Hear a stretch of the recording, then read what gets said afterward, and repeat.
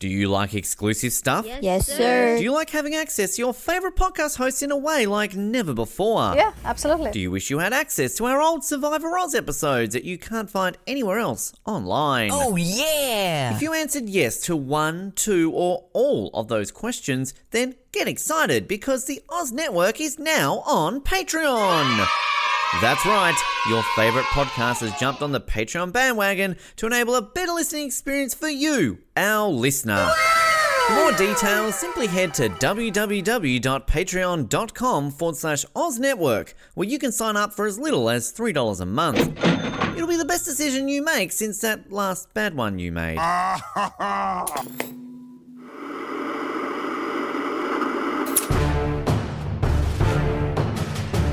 You're listening to the Oz TV podcast, only on the Oz Network. It is the Oz Network coming to you today for 24, Season 6, Episode 7. Ben! 12 to 1 p.m. a week. Ben! Days after we had a great actor from this series on the show, we have to talk about this episode. Ben, exactly, Ben.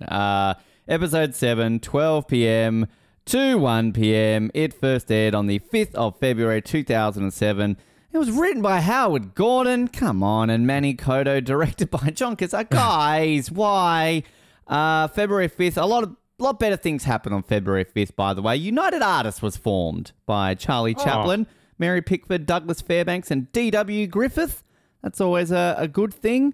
A major tornado killed 57 people in the southern United States in 2008. Probably not a good thing. And astronauts landed on the moon in April 1974, or in 1971, Apollo 14. Get it out, Ben. And it's also Cristiano Ronaldo's birthday on February 5th. So there you go. Other things to celebrate. My name is Ben, and why don't you make your own coffee? Oh, I knew you'd do that. My name is Colin, and I just want to get my son, and I want to get out of here. There's really no quotes from this this episode. Can I just let me try again. My name is Colin, and no. Let me try again. My name is Ben, and excuse me, I had some gas after this. This episode's bad. I mean, it's just this family drama, and it's they go for these cheap plot twists of like, oh, that's meant to shock you. And in all fairness, I will say, I remember watching this live. I was shocked that it did its job the first time you watch it. And that, I guess, is the purpose of a television show, particularly in 2007, that you need to shock it. One-time audience. You're not thinking about the rewatchability of these shows, right? It's network TV. It's week to week. You've got to draw your viewers in each week. Who cares if they buy the DVD or not? But this is an episode that 16 years later at the time of recording this does not hold up because particularly knowing everything that happens, we get terrible drama. I'm honestly going to say some pretty bad acting and among some of our pretty esteemed cast members as well. Yeah, I just don't know. I don't know where to go with this because literally the majority of this episode is Jack Bauer Days of Our Lives. And again, like, on paper, this should work. On paper, I want to know Jack Bauer's family and storyline, but just not this direction. I'm just here for Powers Booth. Yeah, I pretty much agree with everything you said, which might be a first. This does have a big drop off on the rewatchability. Now, I've said I've never rewatched season 6. I think the only 6 and 8 are the only ones of like the original run of 24 where I didn't rewatch any of it. And a couple weeks ago, I was saying, okay, there's going to be the moment where we kind of find out about Philip's turn that might be a top 5 moment. This season, it might still be a contender, but I was... What, in this episode? I'm not going to say... Well, the end of the episode. No, but when you watch this the second time around and you can start to pick it apart, you're like, oh, they kind of got like, sort of got it, but they definitely missed the boat on this and this and this.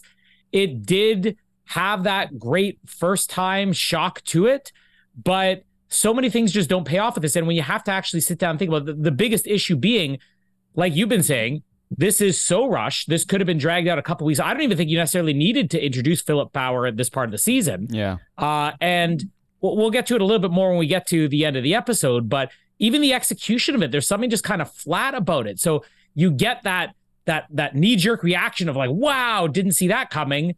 And then if you really have to stop and think about it, you're like, wow, but that doesn't really make sense. And is this the best way that they could have done it? The biggest takeaway from this episode is nothing here is necessarily all that bad. It was just the execution was very off with everything. I mean, I agree to the point that the execution is bad, but I also disagree. I think it is bad. I think like, and this is no disrespect to Academy Award nominee James Cromwell, starred in a great Australian movie where he got nominated for an Oscar for. I love me some James Cromwell, but like, does he not just seem bored half the time in this? And like, this is where I feel like, imagine Donald Sutherland at the end.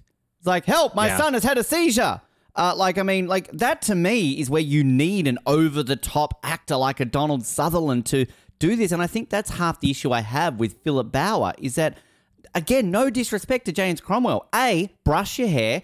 And B, he just looks bored and he just is delivering this in such a way and this is just the way he portrays his character. It just seems boring. Like, imagine 3 seasons ago picturing Jack Bauer's father. I don't picture an old man who doesn't know how to brush his hair, who basically is just bored half the time. I don't picture Jack Bauer's brother as, again, no disrespect to Paul McCrane. I love Paul McCrane, but as geeky, bald guy who goes, family, and whose wife basically doesn't blink an eyelid when he dies. Like, I mean, it's just, I don't know. It's just something about it that just doesn't work so much. And again, I'm with you. The shock value was there, but like, I would argue that as much as it's there, it's not some of the other shocks we've had. It's not 3 episodes ago the bomb went off shock. Like, it's some of those shocks where you are shocked, but you kind of move on from it pretty quickly. Yeah. And I think another thing that's frustrating is that we didn't have that great shock moment of this guy from season 5 is Jack Bauer's brother. It was sort of just, oh, here we go. He's his brother. It's just as if you're always supposed to know that. And then there is the inconsistency with his character. So the payoff doesn't feel like it's doing Graham, the character from season 5, justice. And you haven't had enough time to warm to Philip Bauer, or even get to know him to understand his motivation. 100%. I feel like everything with this could have worked if maybe we'd had a couple more episodes to get to know Philip Bauer, the loving father. We get like a brief moment, and that's kind of it. And if you had allowed James Cromwell, I almost feel like this episode, I would love to have listened to the commentary, but I had a lack of motivation after watching the episode to go back and listen to the commentary. But I would almost venture a guess that this might have been something where they intended to do the Philip reveal later on, because obviously, you know, there's going to be the point later on where Jack's going to have the reveal, and that was probably the best time to actually do the Philip reveal for the audience and for Jack. And then maybe at the last minute they said, oh, we kind of need a shocker here, and spur of the moment they like threw it in there. And James Cromwell had no time to prepare for this. He didn't have the opportunity to build a character that would make any sense, and I almost feel bad for him because I don't feel like any of this is his fault. I've been saying it's maybe the wrong casting. I don't even think that's the case. I think that James Cromwell has it in him. He could have pulled this off if everything was on the page where he could have actually prepared for this. It's actually interesting reading in the book when James Cromwell obviously said that him and Donald Sutherland kind of go for the roles together often, and he obviously went for it's kind of ironic in a way that he went for Designated Survivor, Donald Sutherland got it, and then he got this. And I know we obviously touched on that a little bit with John Cazar when we had him on for the reunion, and we keep saying we'd love to get him back on to talk a little bit more about it, but I would love to know how many eggs in one basket they put to get Donald Sutherland. Was that kind of all in? And then it got to a point where they couldn't get him, so then they go, okay, shit, who do we get? And I get, you kind of do need to get a big name to be Jack Bauer's father. I get that. I completely understand that. But, I mean, like, you're not going to do it because obviously he was in season 1.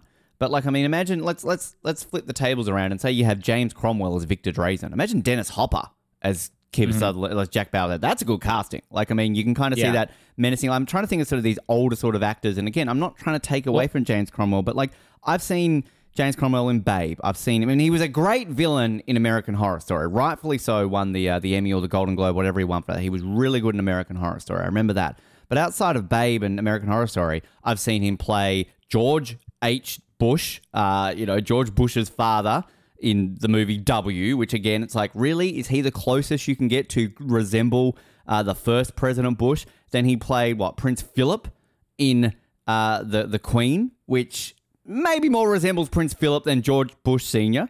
And I think that's it. He's played like real people. And then Farmer Hoggett, who everyone loves Farmer Hoggett. So I haven't really seen him in much other things, unfortunately, but And like, I'm just looking at this now. Brush his hair. He's got the old man pants like up to his like, nipples basically with his checkered shirt. Like Jack Bauer's father. We've just found out. Oh no, he's evil. He's killed his son.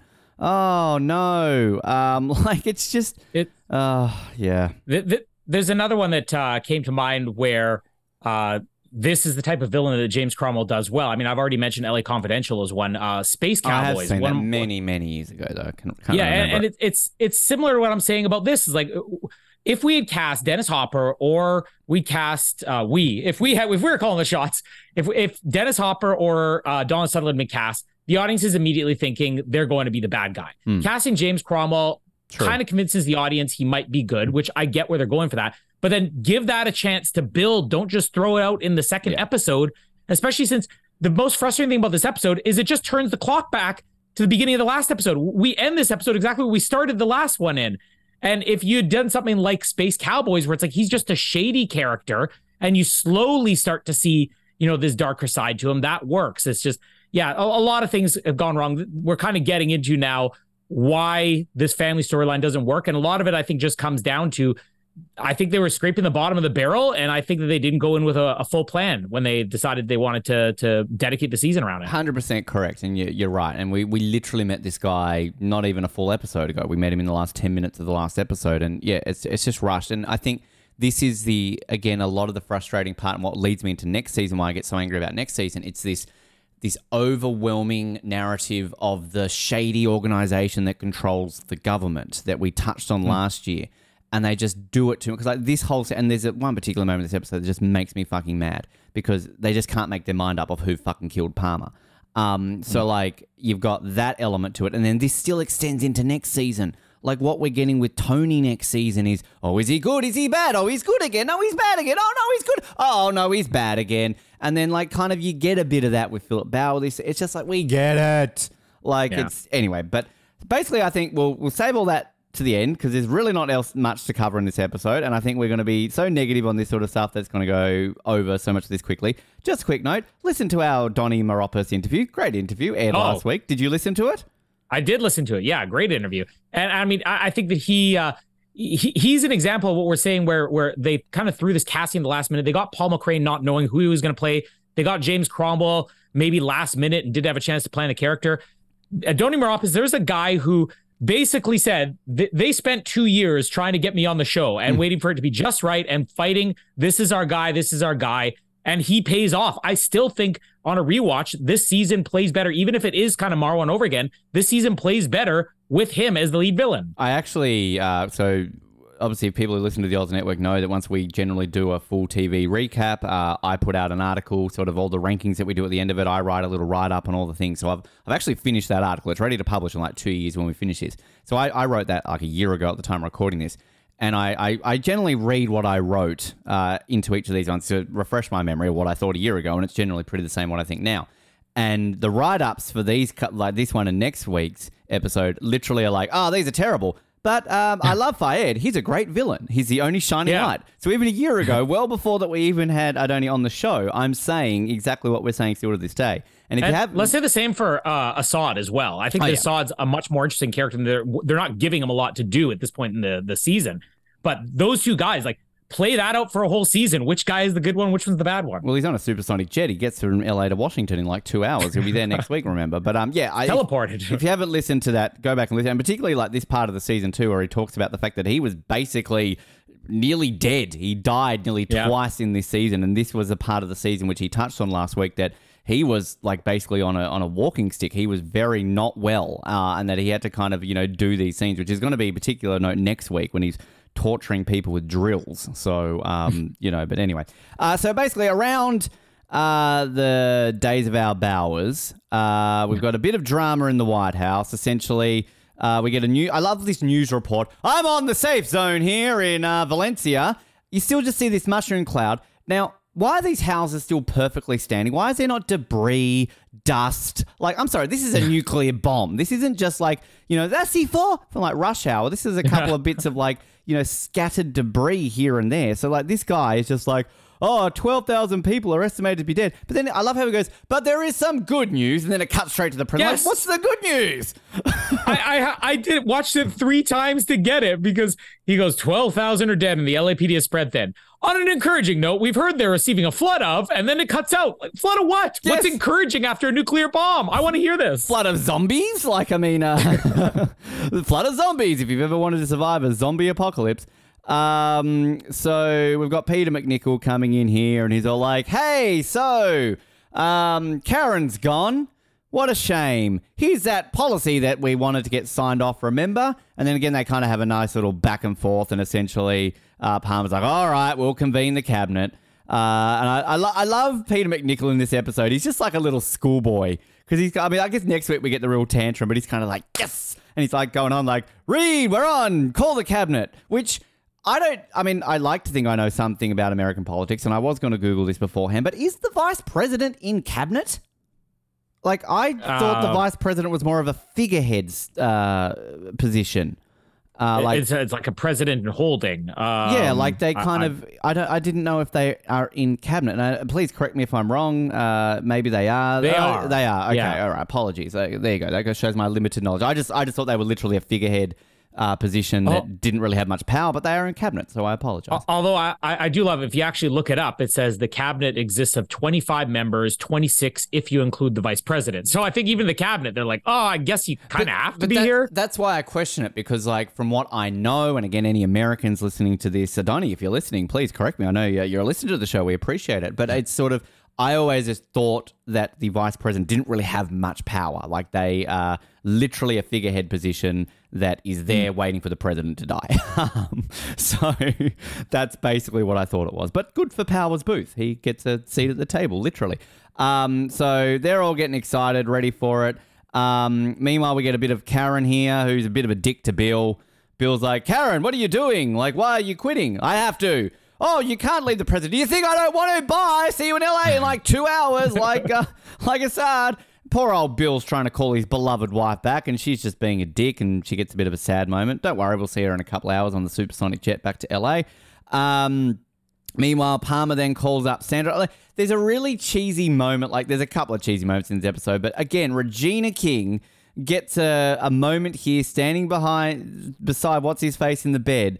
And what did she say? Like, it's okay, babe. Like, I'll be here or something like that. It's just, I'm like, come on, Regina King. You're an Academy Award winner at the time of recording this. You're so better than this. And then I love Wayne calling up, Sandra, I heard about Waleed. It's so horrible. And she's all like, damn you to hell, Brother Palmer. You're a racist. You can't help but do this. Like, I get the moral implications. I get it, why we're having this argument. This is going to lead to Palmer basically being all like, no, America.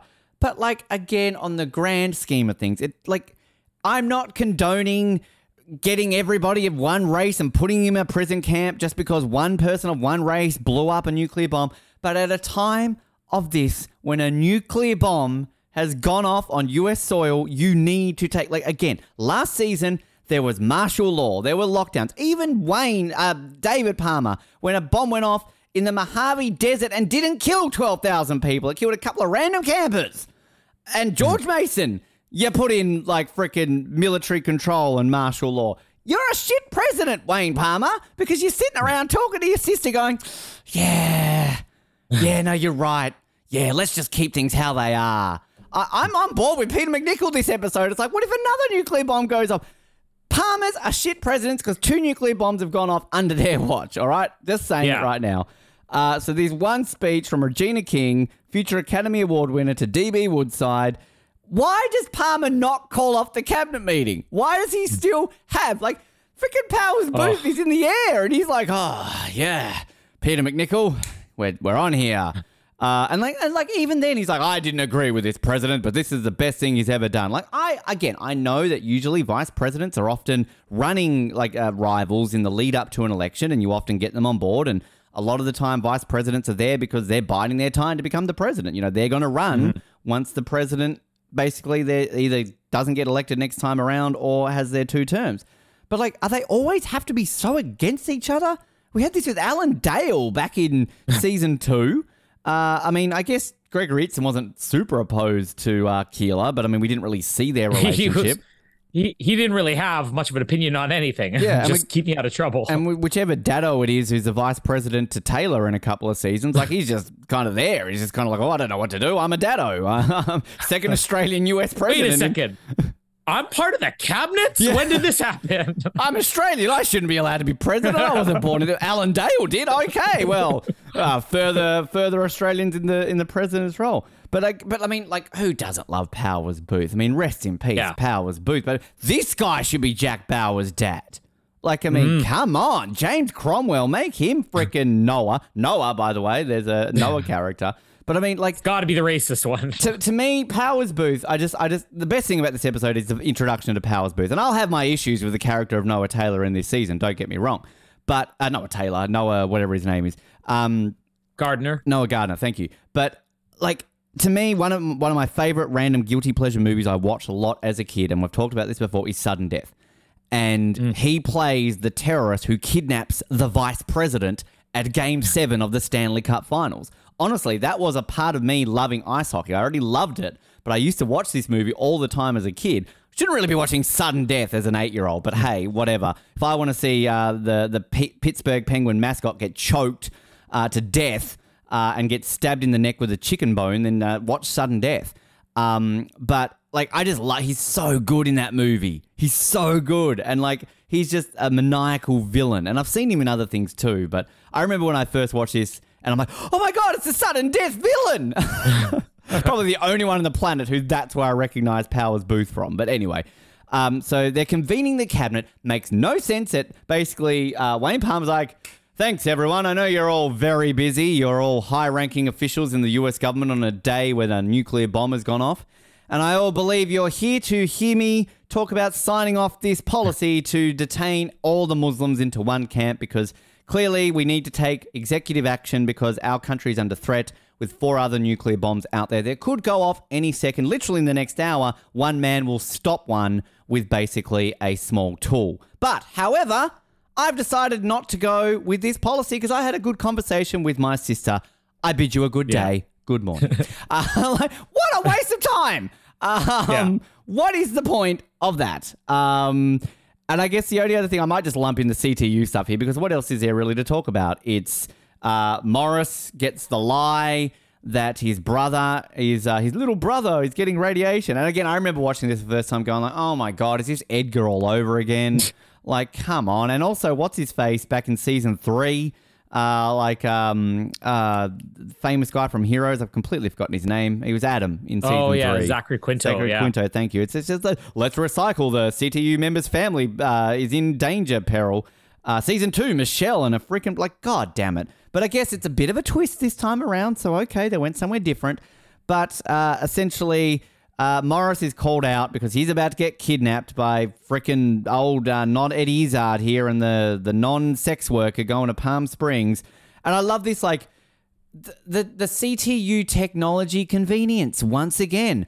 We've just intercepted a phone call between Fayed and non-Eddie Izzard. How convenient that just happened when you couldn't do this 3 hours ago when a nuclear bomb was about to go off. We've just happened to get an image of the person that they're signing. But we've got to sit here for the next, how long to the end of the episode? 42 minutes to be sure that it, like, reveals itself at the right time. It's just so bad and just so convenient for the plot. And again, I get it. I get this is what we got to do for moving the plot forward. It's tension. It's 24. I understand. And then this all leads to the reveal of an image of Morris. Oh my God, it's Morris. They're trying to kidnap Morris. By this point, Jack's like finished, torturing his brother. We'll get to that in a minute. So he's like, Morris, you can't believe them. What are you talking about? My brother's ill. No, he's not. It's a trap. It's a trap. And then all of a sudden he gets kidnapped at the end by non-Eddie Izzard. Oh, plot twist. It's Morris who's going to arm the nuclear bomb, which I know you discovered that last week, but fuck, I hate this plot line. And I do love Milo, though, who's basically just kind of like going like, hi, can we just like not tell him about his brother and get him on with his job? I'm sorry to be a dick. I'm kind of with Milo here. You have nuclear bombs that are about to go off. Why did that second nuclear bomb go off? Oh, because our key analyst thought his brother was sick. You're going up for war crimes. We just ran through the list of people who went through this exact same thing in past seasons, and none of them asked for leave. Exactly. None of them were even offered leave. Yeah, like it kind of makes Morris just, in a way, I actually think it suits Morris's character because he's not going to play by the rules. Like, I don't care. My brother's dying. I'm out of here, you know? But like at the same time, like the fact they let him go makes no sense because they didn't let Michelle go. You know, they didn't let Adam go. They didn't let Edgar go. Adoni, if you're listening to this right now, I want you to get back into the Fayed mindset right now. Get back into the character. And you tell me that if Fayed knew that all it took was to lie to government officials that their family is sick to distract them, how many of these bombs could have gone off in like 2 hours? Like, oh yeah. Seriously, right now, like if got to bring it up. Here's the 9/11 bingo. If some survivor of a victim of 9/11 found out that an analyst at like 8:30 a.m. on the September 11th found out that they knew a plane was about to hit the building, but oh no, my grandma's sick, I've got to go, and could have stopped it, I'm going to be pissed off at that person. Like, no, like, come on. So Morris, how about like, so we got some bad news. Bill, your sister was in a car accident and she was hit by a drunk driver. The drunk driver, Karen, was your mother. And Edgar, sorry, not Edgar, Morris, your brother was run over in the wreckage. Like, just start adding on. Like, everybody in CTU's family is in this one accident and they're all out of there. And to keep up with the theme of this episode and season, and it just so happens that the driver was your former ex-partner who you have a long-lost yearning for. But this isn't about that here. I'm here to do my job, as we'll get to very shortly. Yeah, I covered all that. There's a knock on my door, so I'm going to pause this recording and think about your thought for 2 seconds. And I'm back. Turns out that I get a return from an eBay order that I returned that didn't get there, but I already got the money back. So who gives a shit? Anyway, now that Ben Waterworth's private life has been updated because Days of Our Bens. I thought Adoni was coming to join in the episode. He heard me. Ben, I heard you talking about me. Yeah, I'll start with the CTU stuff first, because really it is just the Morris thing. I remember nothing about this Morris subplot, and I think the reason why is because it's done away with very quickly, like so many things here in season 6. Just missed opportunity here. You have Morris saying, okay, I'll stick around to try to do this. He tries to, I don't know what you can call it, decode this picture or whatever of who it is. Can you just imagine if they had played this a little bit more ambiguous? Because the audience is basically told right away, oh, Morris knows nothing about this. Imagine if you wanted to make this stretch out for a little bit further, or even just leave the audience in a bit more suspense at the end of this episode. Have it be, oh, sorry, this is the best I can get out of the picture. Can I go now? Yes. And then he leaves. And then you just see him, I don't know, like getting into a car or something like that. You don't actually see them kidnapping him right as they're like, wait a second, this picture is Morris. Then the audience is left in doubt for at least 1 week. And yeah, it kind of sounds hypocritical because we're complaining. They just do these cliffhangers for no reason whatsoever. But I just thought as I was watching like that would have been a perfect opportunity. Make the audience and even the other characters think that Morris is in on it, even if he isn't. It just seems like a hugely wasted opportunity. I mean, the presidential stuff, the Palmer drama, to me, this is the best stuff of the episode. Aside from Karen, and her just walking out, because I'm thinking to myself, like, Wayne didn't really try that hard to make her stay, nor did he even really ask her why she was leaving. Yeah. And again, I have so many problems with Karen just getting up and walking out, because the idea is that you want the audience to look down on Lennox and you want them to look up to Karen, but it has the opposite effect, because what we're going to see at the end of this episode, and in particular more so next week, is how determined Lennox is, even as the wrong idea, how much more Lennox is willing to go to bat for his ideas. Week. Oh, God. But like, we see that this guy believes in what he's saying, and I don't get the impression that Karen does. That's the biggest problem here. But the conversation they have, like, okay, I completely agree with you. It is a complete waste of time to have Wayne be like, yes, so I could have just called you all 15 minutes ago and said, don't bother coming. Let's cancel the meeting. But I decided to make a show of it.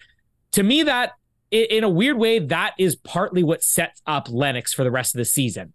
Because he takes this very personally, as he kind of should. Like, it is a bit of a slap in the face to reject this man's plan, basically say, I'll go along with it, the last minute pull out with everybody in the room. I just think about if I'm pitching something to my bosses and they say, that's a great idea, Colin. And then as soon as we get in the meeting in front of a bunch of other people, they're like, so Colin, you have this idea. it kind of sucks. Moving on. Like, oh yeah, I would probably act like Lennox did. I don't think that's necessarily the writer's intentions, but I think that it does play that way as the rest of the season unfolds when you see how Lennox maybe starts to go off the rails a little bit.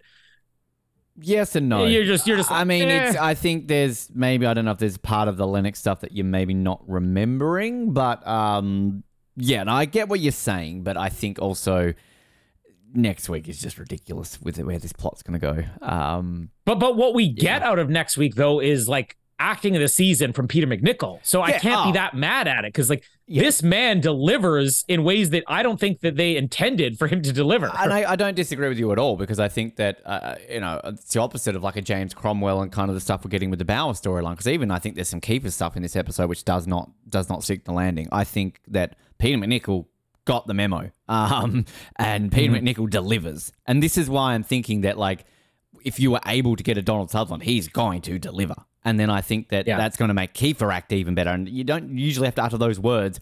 Act better, Kiefer. Which, by the way, have you seen Kiefer's recent venture into entrepreneurship in the last week or two at all? Do you follow him? Cryptocurrency again? No, he's moved on from the crypto. He's into some bourbon.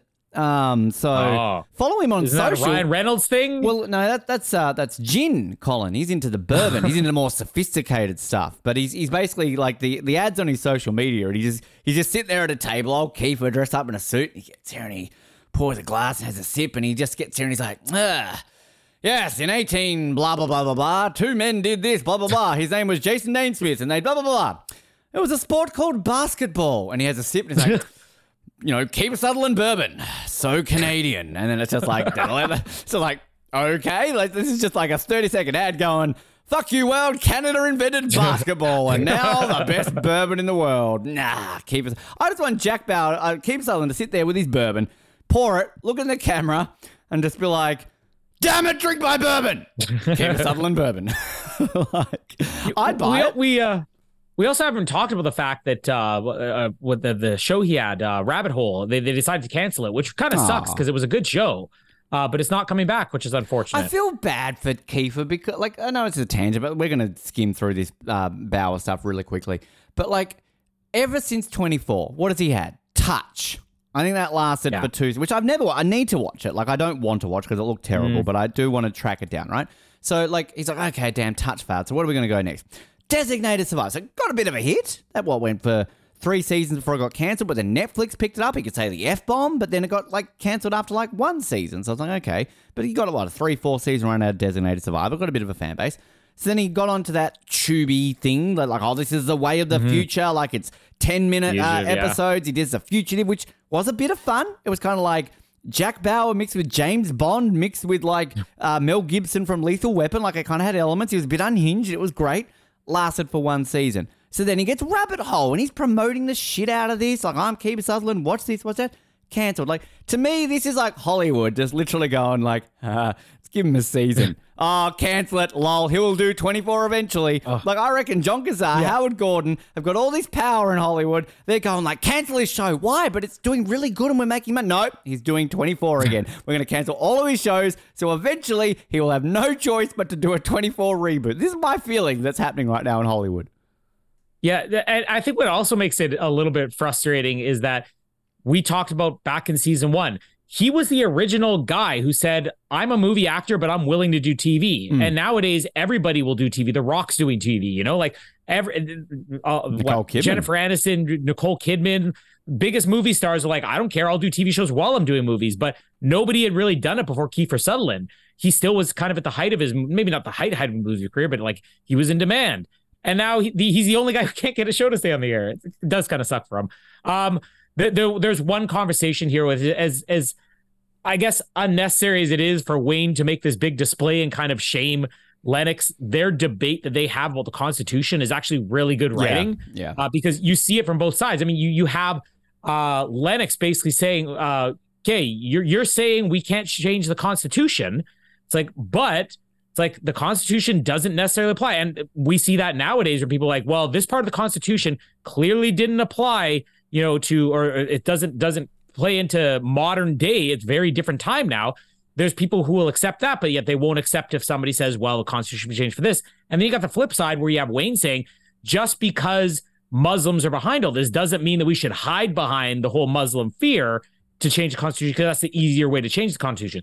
They both make good arguments. I think that that feature that I watched on the box set, where it was the writer's room, where for the most part, they seem to be taking cheap shots at this season, but also to seem to be in agreement. It's like, we thought we were going to be making this season very one-sided, and then a lot of voices came out, and then we somehow ended up with a show that kind of realistically presents both sides of political arguments. And that's where I think that the Palmer drama actually still works here. And Adoni touched on that. He sort of touched on a little bit around the controversy and the torturing and all that kind of stuff that we've talked about in other seasons as well. But I think that like, as much as I scoffed at the people who were involved in this episode at the beginning of this episode, I mean, I think that's very smart writing, because one thing we know about Americans, they're very protective of their constitution, and that's always something that gets brought up, and a lot of people sort of get deep feelings about that. I actually, the one line, the bit that I like is, I can't remember if it's sort of in this section or if it's when Lennox is presenting him with the document which enables a cabinet meeting to be held, is when Wayne says to Lennox, like, oh, you and I have worked very closely together. You were the one who knocked on my door and, told me to run for president. Yeah. Like, I kind of like that. But at the same time, I feel it doesn't get as explored as much. Like, I'd like to see, like, we always get these chief of staff positions in this show, that kind of have their elements to them. And we're going to get that expanded in an interesting way next year with Olivia. But yeah, next week's going to make me scoff even more.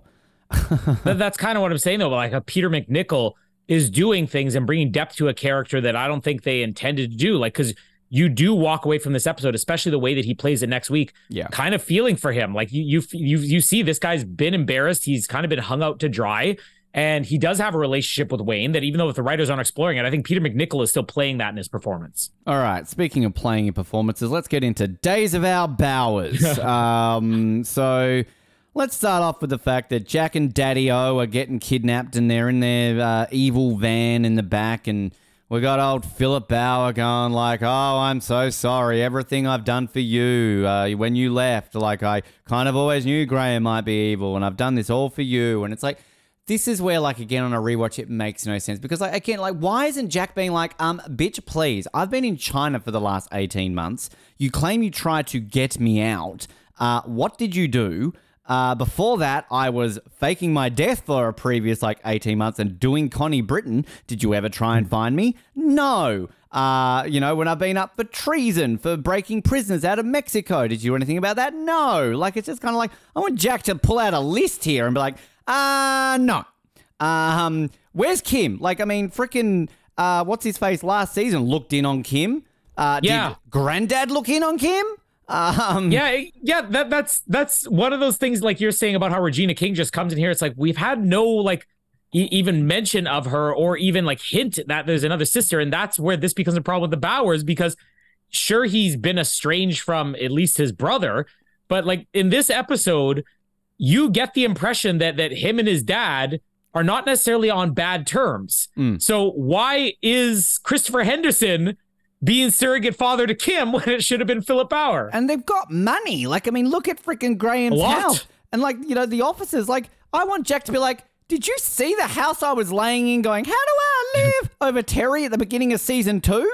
I could have used some, some money. Again, Jack's a humble man. He's not going to accept it. He's there to serve his country. But, it's just so many of these things just fall flat. Somehow Graham's gotten back. I love how basically we find out in this episode that this construction site, the office, and Graham's house are around the corner from each other. They're pretty close. Because Graham's already home, 3 minutes into this episode, essentially. And he's all like, oh yeah, just get it done. Again, I get it. It's a trope of movies and TV shows. We can't just kill them there and then on the spot. We're going to drive them to a darkened area. It's the Austin Powers argument. It's like, Dad, I've got a gun right now. We can shoot him. Scott, you just don't get it, do you? I'm going to put him in a room, close the doors, and assume all went well. What's the problem with that? Right now it's that. They drive to this construction site with a grave already dug because, what are we going to do and today? It's not hand dug either. It's they clearly had a digger out there. With concrete ready. A digger. Because Jack's like me. He's a digger. With a concrete truck ready to pour over the bodies. So they've literally woken up. Jenkins, happy Tuesday. You know what? Let's dig a grave. We might kill some people today. Yeah, good idea, Frank. Let's do it. And I do love a good, like, I love these henchmen. Like, these two actors are probably going, I've got my big break. I'm in 24. And they're just, like, casually walking along, like, going, like, with the gun. And then old Philip here's like, no, be a man and look at me. And they kind of have this bit of Jack and Graham look at each other and then, judo chop. And then, like, 2 kicks and these guys are down because reasons. And then I love Philip just killing this guy. It's like, and then, like, Jack points a gun at him. He's like, damn it, Dad. Like, what are you doing? I needed to question him. And then I'll brush your hair. Graham here's like, oh, he knew too much or something like that, which, again, in the grand scheme of things, makes sense. Jack calls up CTU. Oh, no, my brother's evil. We better send TAC teams. And the other again, poor old CTU agents are dead in their car outside Graham's house. And all Jack says is, like, the squad is dead. And Bill's like, oh, well, we'll send some more. Like, what about the family of, like, Agent Phillips and Agent Smith? They're just dead in a car. Like, poor them. Maybe make Morris place that phone call before you give him his leave. Exactly. Morris, so sorry it didn't work out with the picture, but we really need somebody to call Jenkins' family and say he's dead. I want, like, at the end of this season, I want, like, Jenny Jenkins to be sitting around the table. Oh, Bill's late. Oh, where is he? Hello, CTU. It's my husband. He should have finished 3 hours ago. Oh, shit. I knew we forgot to do something. Well, there's the Owlies. Owlies. Call dead CTU agent's family. Probably a thing. It was Sherry's job, but she was holding a grudge because Jenkins had sexually harassed her a year ago. True. So anyway, again, this is just the Graham Bauer house is so close to everything because the TAC team's there within another 5. So then we've got just, drama between Graham and Marilyn. And, here comes Josh delivering some pearlers. Again, rest in peace. Why are you always fighting? You're always fighting. Oh, shut up. To which he really is bad. I told you. And I remembered him being bad, but, like, I just feel bad now because, like, there's no way to sugarcoat it. This is bad. I hope Ricky Schroeder doesn't die in the next couple of weeks because then we're screwed when it comes to talking about their episodes in a few weeks. Jack comes storming in and they've got guns pointed. I mean, like, in all fairness, this standoff, kind of tense. I kind of like Paul McCrane's look in his face. He's, like, looking around like, what can I do here? What can I do here? Throws the gun down, but from this point on, oh my God, it's just basically like he gets shoved in a room. Old, like, John, what are you doing to my dad? Shut up. Pistol whip him or something, Jack. Like, seriously. And he's got this overacting, and again, I feel so bad. He's just died, but, like, he literally sits down on the couch and he kind of puts his hand, no, like the way he kind of, like, puts his head in his hands. It's like, oh, this kid.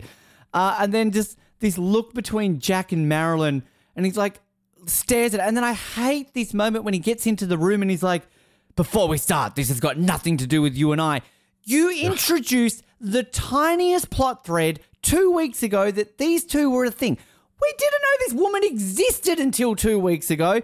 And now we're meant to care that they fucked a couple of times, like back in, like, what, when he was doing Nina? Like, he was doing all the women between Terry and the thing? Like, I'm sorry. Like, it's just cheap. It's just terrible. And this actress who plays Marilyn is not good. I'm sorry. But again, maybe it's the material. I'm sure she's good in hindsight because even then... I looked it up and she basically started on soap operas, and since 24, she's gone back to soap operas. So when you get an actor who reaches the peak of 24 and then goes back to soaps, it's probably because that's like the limit. They've reached the glass ceiling. And I'm not trying to diminish, like, soap operas have their place. Like, I can enjoy a cheesy soap opera from time to time. Like, I mean, if I was an actor, I would be honored to be a soap opera actor. I think that would be the funnest type of acting you've got because you kind of ham it up. You play up to your audiences, right? Raina Sofa is her name. And I apologize, Raina, if you're listening. Adoni, if you're listening, you know Raina. I'm not bagging her out in terms of just her ability. She's got what she's given and she's coming from the background. But I just think that this is just so bad, this stuff, because even when Jack's like, I'm sorry, Marilyn, but your brother's evil. Even Kiefer in these moments is being a bit soap opera and it just doesn't suit Kiefer's style. To which then Marilyn's like, no, it's fine. I've always known. I've kind of always had a feeling. And it's just like, I want Jack to turn around to turn to the camera and be like, what are you saying, Marilyn? Are you saying that you know and you've stayed with him? Did you help this? No, Jack. No. What are you talking about? Let me grab my son. Like, it's just so over the top. Even the way they look at each other when they go back to see. Why do they need to go back to CTU? I don't know. And then for the rest of this episode, Jack's bringing in Burke. to to interrogate Paul McCrane. Good old Burke's back. There he is. And then, like, he's got some, what is it, sodium pentothal or whatever, and like, this is going to hurt you more than you ever known, and this hurts, oh, stop the pain. That's some good hammy acting. And, like, again, I agree, but, like, then it just leads to, like, seriously, I love you, 24, I love you, John, I love you, Howard, really, really do, but make your mind up who killed Palmer. Like, seriously, last season it was Guy in the beginning of the episode. Then it was freaking the first White House guy. Then it was Logan. Now it's Graham. This won't be the last person who, quote, pulled the trigger. And, like, again... It was Josh, really. Probably. Shadowy organization. I get it. You got multi-layers of it, but it just gets so convoluted. And this is cheap. This is just like... I was the one who killed Palmer. I gave the order to kill Michelle and Tony. Not dead. I did this. I did that. To which Jack's like, damn it. I'm going to do it. And the CTU's like, no, we needed him alive. Like, it's just so bad. I hate it so much. And then Jack basically gives up and is like, no, you're right, Burke, keep going. He goes and has a bit of a word with his dad. He buggers off to go follow a lead. And, of course, they just happen to leave random guy in the house. Like, any government agency, it's all right, he's his dad. He couldn't possibly be evil. No father of any suspect has ever been evil before. So, which then Philip walks into the room alone. Nobody's watching him on camera or anything because CTU are that good. And he's all like, Graham. To which we get, plot twist. Graham, how am I doing? I'm holding out. I'm showing I'm the tough one here. Good old brother Dearest is torturing me, but I'm a tough motherfucker because I was in ER for 8 seasons. I dealt with George Clooney's simmering looks, and I can deal with anything. I'm Paul McCrane. Which, seriously, like, Paul McCrane is a badass. But to which then old Graham's all like, no, you told them about Palmer. You've crossed the line, son. To which he decides to, plot twist, I'm going to kill my own son, which, I'm sorry. I love you, James Cromwell, but, like, if I'm putting a hand over someone's mouth and I'm James Cromwell, I'm not killing him in 30 seconds. He's not even covering his nose. If I'm going to look at this right now, he's not. He's got, like, 2 nostrils full. Paul McCrane, you're still alive. He was stuffed up that day. He knew that. Plot twist, season 10 is going to be Paul McCrane survived. Somehow, Graham Bauer returned. And then the one thing I like, but I don't, because I think, like, James Cromwell delivers it in this kind of, I'm bored way. But I kind of love his, help, my son's had a seizure. If he is dead, I am holding you responsible. Like, if this was any other show, like, Nip Tuck is a show which goes very soap opera-y, and I can see why some people have complained about that over the years because it goes there. But, like, I buy into Nip Tuck's soap opera-ness because it's kind of been the show. It's kind of been the DNA of Nip Tuck, is that it is kind of deep down a soap opera if you really follow it closely. 24, not so much. But, like... I mean, they in fairness, it did start that way, and they just realized by the end of the first season, this soap opera isn't working. Yeah, so they just changed positions. But this is the thing, I think, with it, that if they had just chosen a lane, if they had have gone like, fuck it, we're a soap opera from now on for the remainder of this show, totally would have bought it. And they kind of, like, do away with that after this season on some levels. That's Jack Bauer! Like, don't get me started. And then we get Legacy. But I'm stopping there. This is terrible. Well, like, there is potential here. Again, it's like sometimes the audience doesn't need to know everything right away. The same way that I think it would have been great to not know whether Morris just intentionally didn't, decode his own picture and maybe he's in on this. If we don't see Philip actually injecting Graham or whatever here, if we don't even see him be left in the room alone with him, we just have it be like Graham all of a sudden is seizuring and he's dying, and then Philip's like, I'm going to hold you responsible. That actually makes it even stronger for the fact that Jack had that moment where he's like, no, keep going against Burke's recommendations, which, by the way, I love that season 6 wrap-up thing miniseries they did where Burke and Jack are literally getting in fistfights. I love that none of that animosity is here, despite the fact that in 12 hours from now, they're going to be talking about things that happened years ago that they hate each other over, apparently. If you just left this so that, Philip is not revealed in any way to even be in the room with him, do this like a whole Nina and Jamie thing, Where in a couple episodes, you're like, wait a second, Philip was in the room. Have it be a camera or anything like that. But that's what kind of ruins this, because you don't understand why Philip would go this far yet. You don't know him as a character, and you certainly don't know him because they've been putting on this ridiculous ruse for not even a full episode. Oh, I'm not with you, Graham. I'm trying to help you, Jack. Where is Philip's rationalization? His motivation doesn't make sense. When Jack finds him in the last episode, we basically, if you're looking back on this now, after you know the twist, he just stumbled. He just happened to be there. Jack stormed in. He found Graham. Philip happened to be there. Now it's like, oh, what are we going to do? We got to put on a show as if I'm not part of this. But then we see in this episode, there's all this preparation behind this because they got a henchman ready. Graves dug.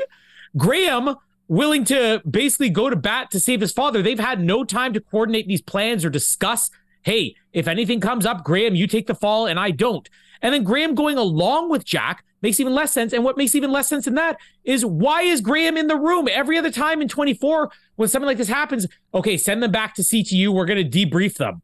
But he's there and he's in the room. It doesn't make any sense. Yeah. The things that do work about this, though, is that moment, the one moment of sympathy, because we see Jack have moments of sympathy with his dad. But with Graham, it's been like, he's going against him the entire time. The last couple of episodes, he's willing to torture him, put a bag over his head right away. Like, there is no love lost between these guys. And then to have that one moment where Graham's breaking down, and like, great acting from Paul McCrane, and Kiefer gets this look of like heartbreak on his face where he's like, what have I done? Kiefer's expression alone makes up for the rest of the scene, almost makes up for the rest of the scene. And then the fact that after he says, keep going, it really kind of makes you sad watching it. So I almost forgive it for that. But yeah, we either shouldn't have known that Philip was doing this to Graham, or we should have had a little bit more of a build, or you should have had at least make sense why Philip was here in the first place, what his plan with Graham. There's just so many little plot holes that are probably easily explained. There's no deleted scenes on this, so I'm not willing to bet that like, unfortunately we just ran over on time. It's all over the place. It's kind of mess. I am sad though, because this was one of those moments that, having not rewatched this season, I did look back on and like, that was at least a great moment.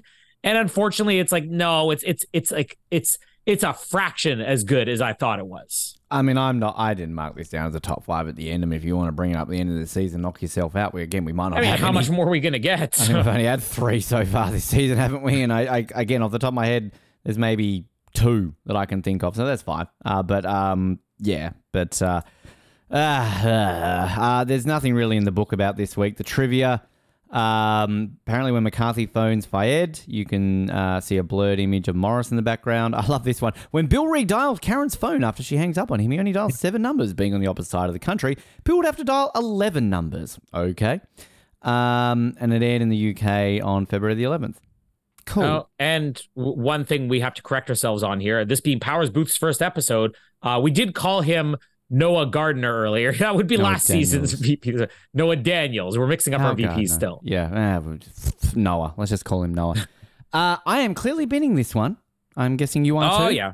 Yep. Easily. And not as bad as last week, though. I enjoyed a little bit more this week than last week. I mean, this is where I'm going to adamantly disagree with you, because I think I spoiled it last week by saying that this officially, right now, after 127 episodes of 24, is numero 127. This, to me, is worse than the Cougar episode in season 2. Ladies and gentlemen, for the first time in 4 seasons, we have a new worst episode of all time. And further spoiler alert, this won't be the last time I say that this season.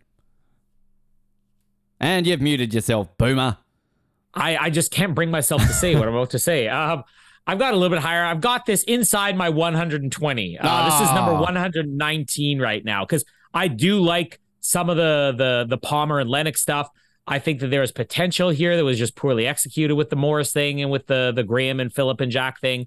But yeah, it's not a great episode. It is definitely better than last week, in my opinion, though. Well, the good news is after 216 episodes, this will crack the top 200. It will finish in 196.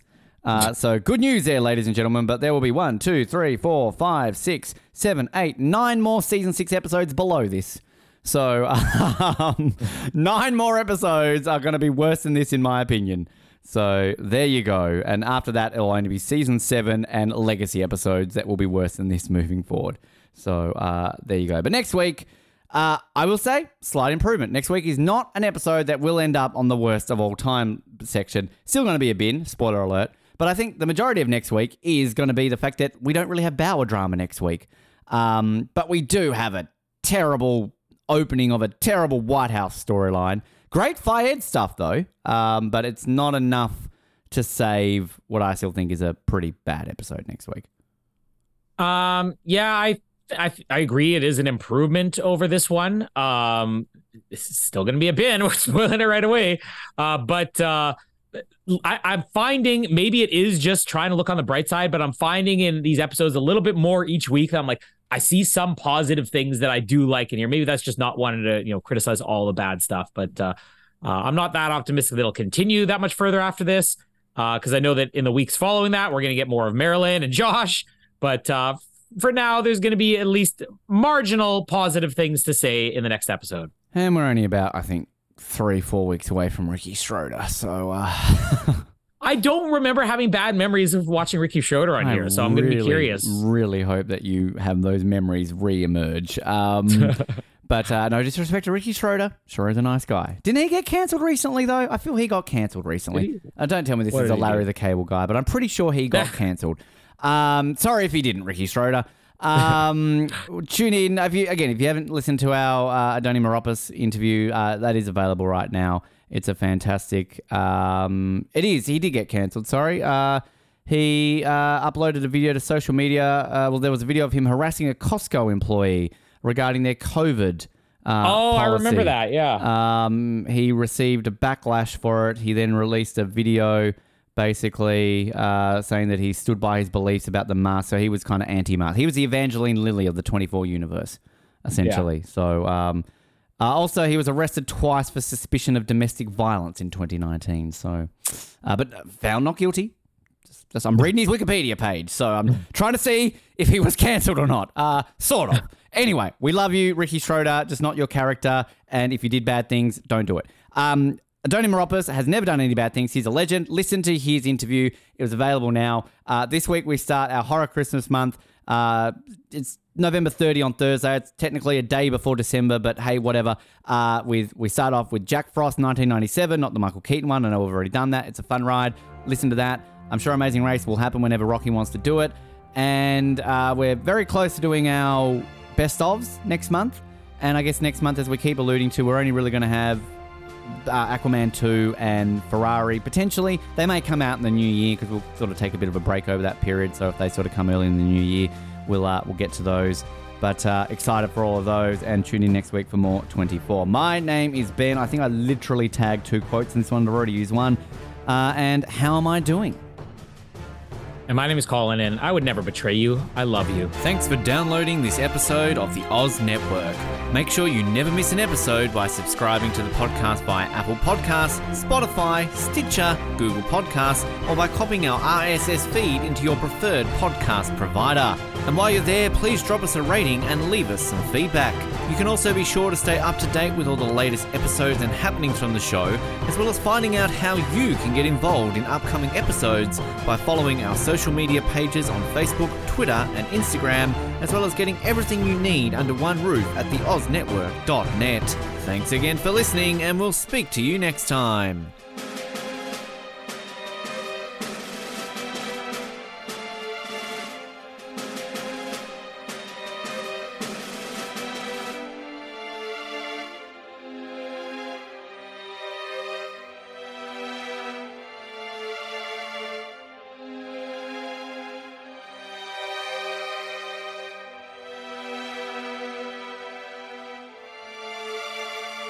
Do you like exclusive stuff? Yes, sir. Do you like having access to your favourite podcast hosts in a way like never before? Yeah, absolutely. Do you wish you had access to our old Survivor Oz episodes that you can't find anywhere else online? Oh, yeah! If you answered yes to 1, 2, or all of those questions, then get excited because the Oz Network is now on Patreon. That's right, your favourite podcast has jumped on the Patreon bandwagon to enable a better listening experience for you, our listener. For more details, simply head to www.patreon.com/OzNetwork, where you can sign up for as little as $3 a month. It'll be the best decision you make since that last bad one you made.